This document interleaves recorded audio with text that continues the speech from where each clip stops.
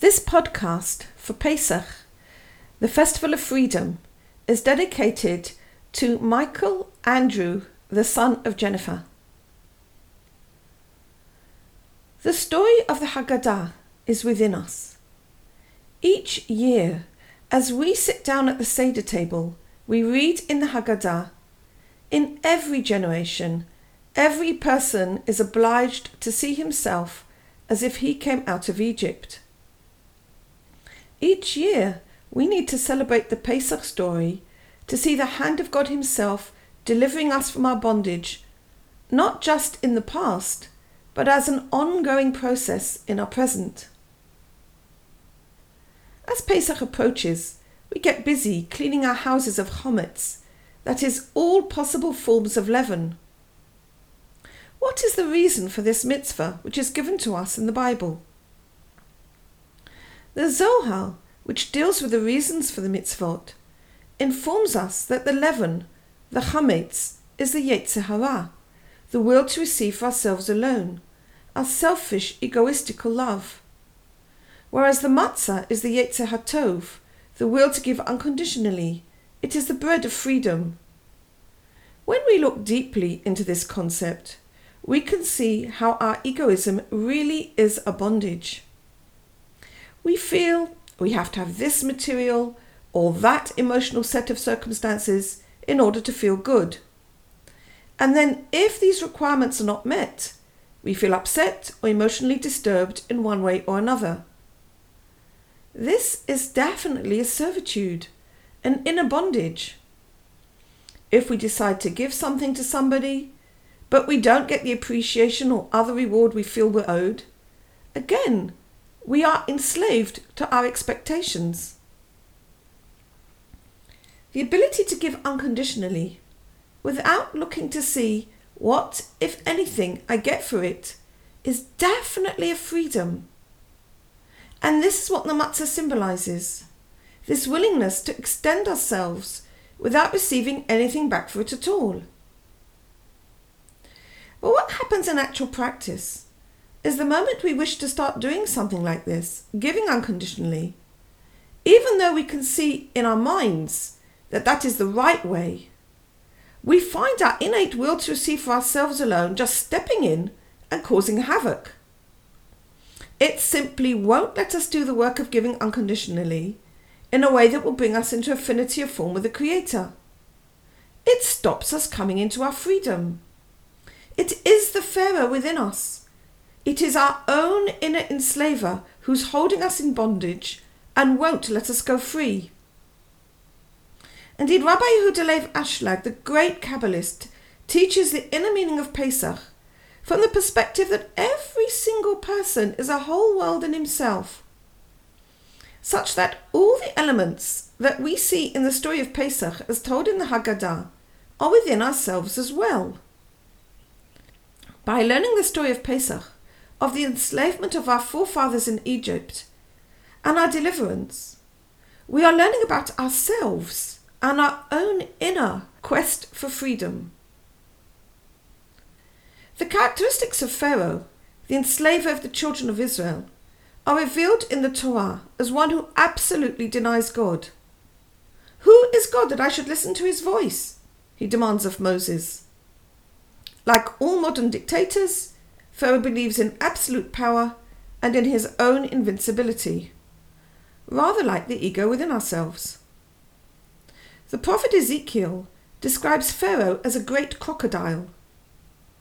Speak and say, thus says the Lord God, I placed over you Pharaoh the king of Egypt, the great crocodile who crouches in the Nile, who says, I am the Nile, and I have made it myself.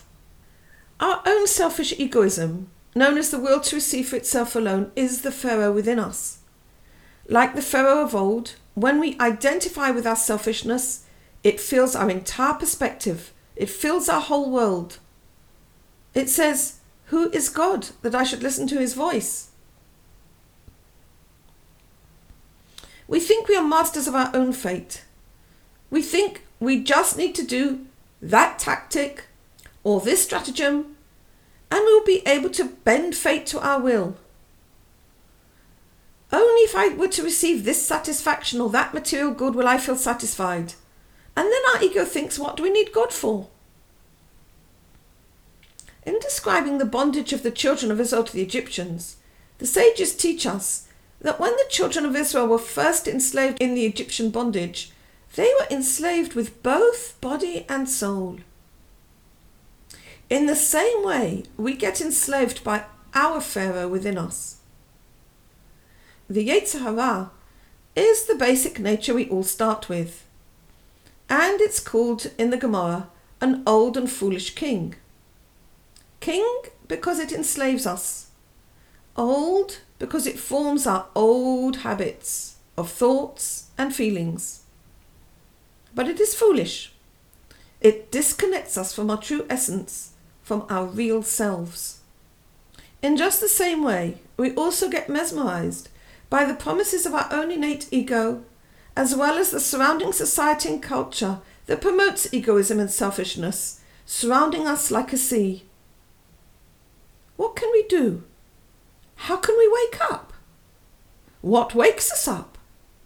When do we realize this is not the life we want to lead? The sages taught, I created the evil inclination, I created the Torah as its healing spice. There is a special light in the Torah that leads a person back to the good way.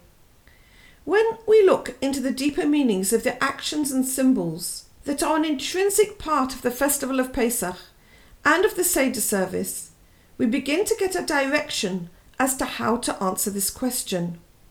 In the period before Pesach, we spend time cleaning our house of chametz, the leaven. And on the night before Seder night, we check the house for chametz, and on the following morning we burn it in a fire. In the Haggadah, which was put out by the pupils of Rabbi Ashlag, the great Kabbalist, we find a beautiful little instruction. Before we check the holes and cracks and check the house where chametz could have fallen in, we first wash our hands and make a blessing with joy. Yes, with joy. And furthermore, when we nullify the chametz, we say the formula, all the leaven which is in my possession, which I have seen or not seen, which I have destroyed or not destroyed, should be nullified and considered as the dust of the earth. In this Haggadah, this declaration is followed by an intention written by the great Kabbalist, the Chida, a great Kabbalist of the 18th century. May it be your will, O Lord our God and God of our fathers, that you give us the merit to search out the wounds within our soul with which we have become sullied by listening to the advice of the evil inclination. Please give us the merit to return in tshuva shlema, in a complete returning. May you in your abundant mercy help us and support us in this, because it is a matter of the glory of your name, and thus deliver us from any aspect of chametz on Pesach in this year and in every single year. Amen.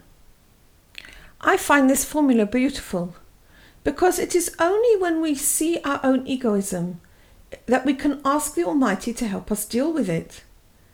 Our first step is to see it, and it is a merit to see it.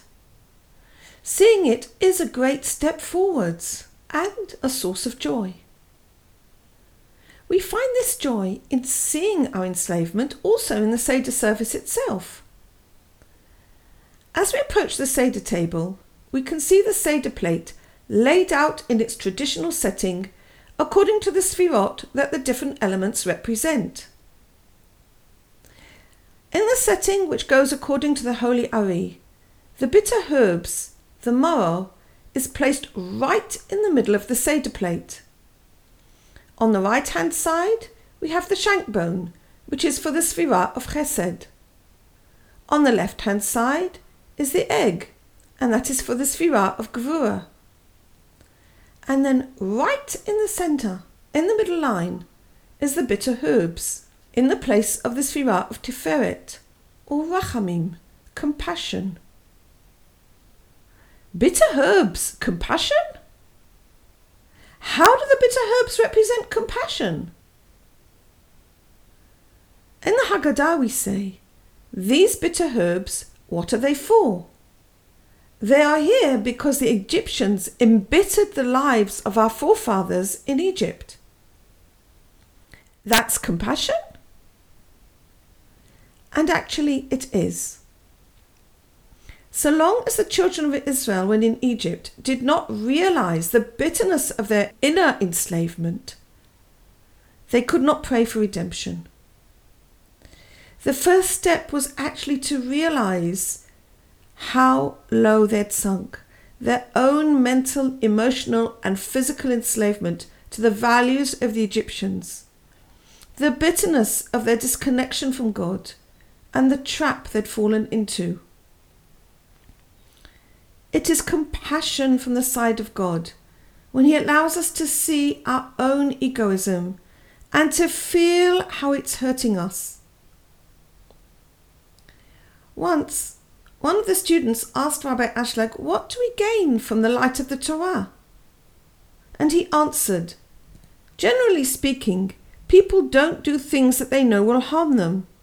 So people hang on to their own egoism because they can't see that it's harming them. Actually, they think it benefits them, so they can't throw it away.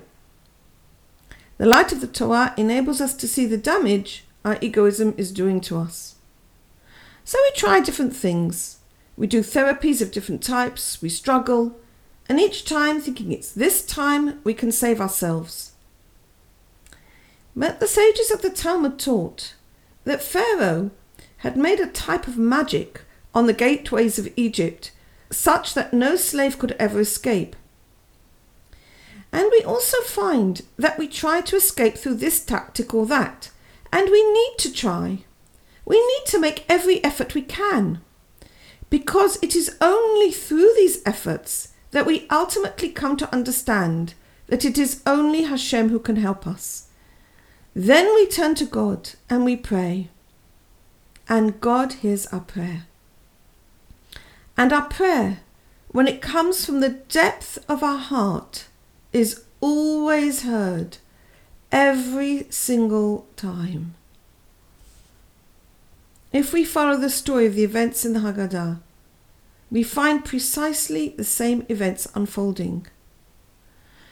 First, we learn about the descent into Egypt, the first feeling of well-being there, and then the slow sinking into slavery, followed by the recognition of their own state, and the prayer to God for redemption, and the fact that God heard their prayer. Let's follow this sequence in the words of the Haggadah itself. And I'm reading it from the translation of the Haggadah on the Chabad website with grateful thanks. And it is said, your forefathers went down to Egypt with 70 persons. And now the Lord your God has made you as numerous as the stars of the heaven. And he became there a nation. This teaches that Israel was distinctive there, great and mighty. As 'tis said, and the children of Israel were fruitful, and increased abundantly, and multiplied, and became very, very mighty, and the land became filled with them. And numerous. As 'tis said, I passed over you, and saw you wallowing in your blood, and I said to you, by your blood you shall live. And I said to you, by your blood you shall live. I caused you to thrive like the plants of the field, and you increased and grew and became very beautiful.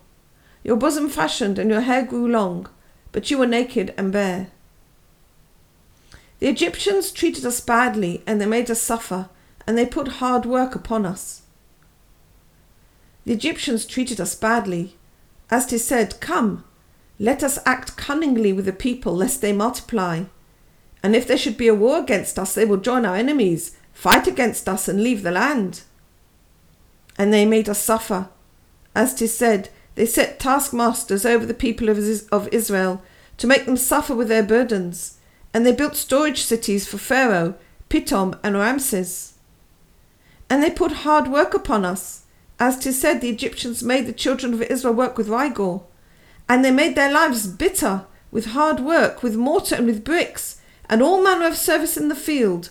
All their work which they made them was with rigor. And we cried out to the Lord, the God of our fathers. And the Lord heard our voice and saw our suffering, our labour and our oppression. And we cried out to the Lord, the God of our fathers. As 'tis said, during that long period, the king of Egypt died. And the children of Israel groaned because of the servitude, and they cried out. And their cry for help from their servitude rose up to God. And the Lord heard our voice, as 'tis said, and God heard their groaning, and God remembered his covenant with Abraham, Isaac, and Jacob. And he saw our suffering. This refers to the separation of husband and wife. As it is said, God saw the children of Israel, and God knew. Our labour. This refers to the children. As it is said, every boy that is born you shall throw into the river, and every girl you shall keep alive. And our oppression. This refers to the pressure, as it is said, I have seen the oppression with which the Egyptians oppress them. And the Lord took us out of Egypt with a strong hand and an outstretched arm, with great manifestation and with signs and wonders. The Lord took us out of Egypt, not through an angel, not through a seraph, and not through a messenger. The Holy One, blessed be he, did it in his glory himself. And thus it is said, in that night I will pass through the land of Egypt, and I will smite every firstborn in the land of Egypt, from man to beast. And I will carry out judgments against all the gods of Egypt. I am the Lord. I will pass through the land of Egypt, I, and not an angel. And I will smite every firstborn in the land of Egypt, I, and not a seraph. And I will carry out judgment against all the gods of Egypt, I, and not a messenger. I, the Lord, it is I, and none other. Indeed, it is God himself who delivers us today and every day from our own inner bondage. We are commanded to remember the coming out of Egypt every day of our lives. Just as he took us out of Egypt in those days, he delivers us every day now from the destruction and bondage of our own inner Pharaoh. Only God himself can redeem us, and he does. This is the story of Pesach, the story of redemption. That God himself came and took us out of there with his outstretched arm, with his wonders and his miracles. And he does it still here today, here and now, when we turn to him in true recognition of our bondage and with our deepest prayer for redemption. This Seder night, may we all merit to freedom from all our enslavements and come to our fullest redemption as individuals and as a collective in full consciousness, the whole community of Israel. Amen.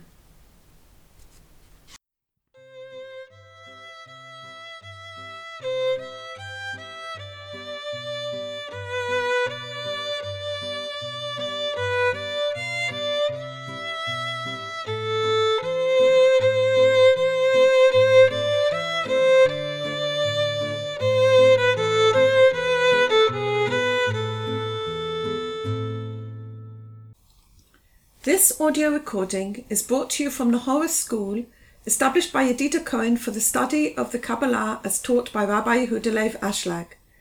Studies with Yedida Cohen are available through the Nahora School online. Details at www.nahoraschool.com or www.nahorapress.com.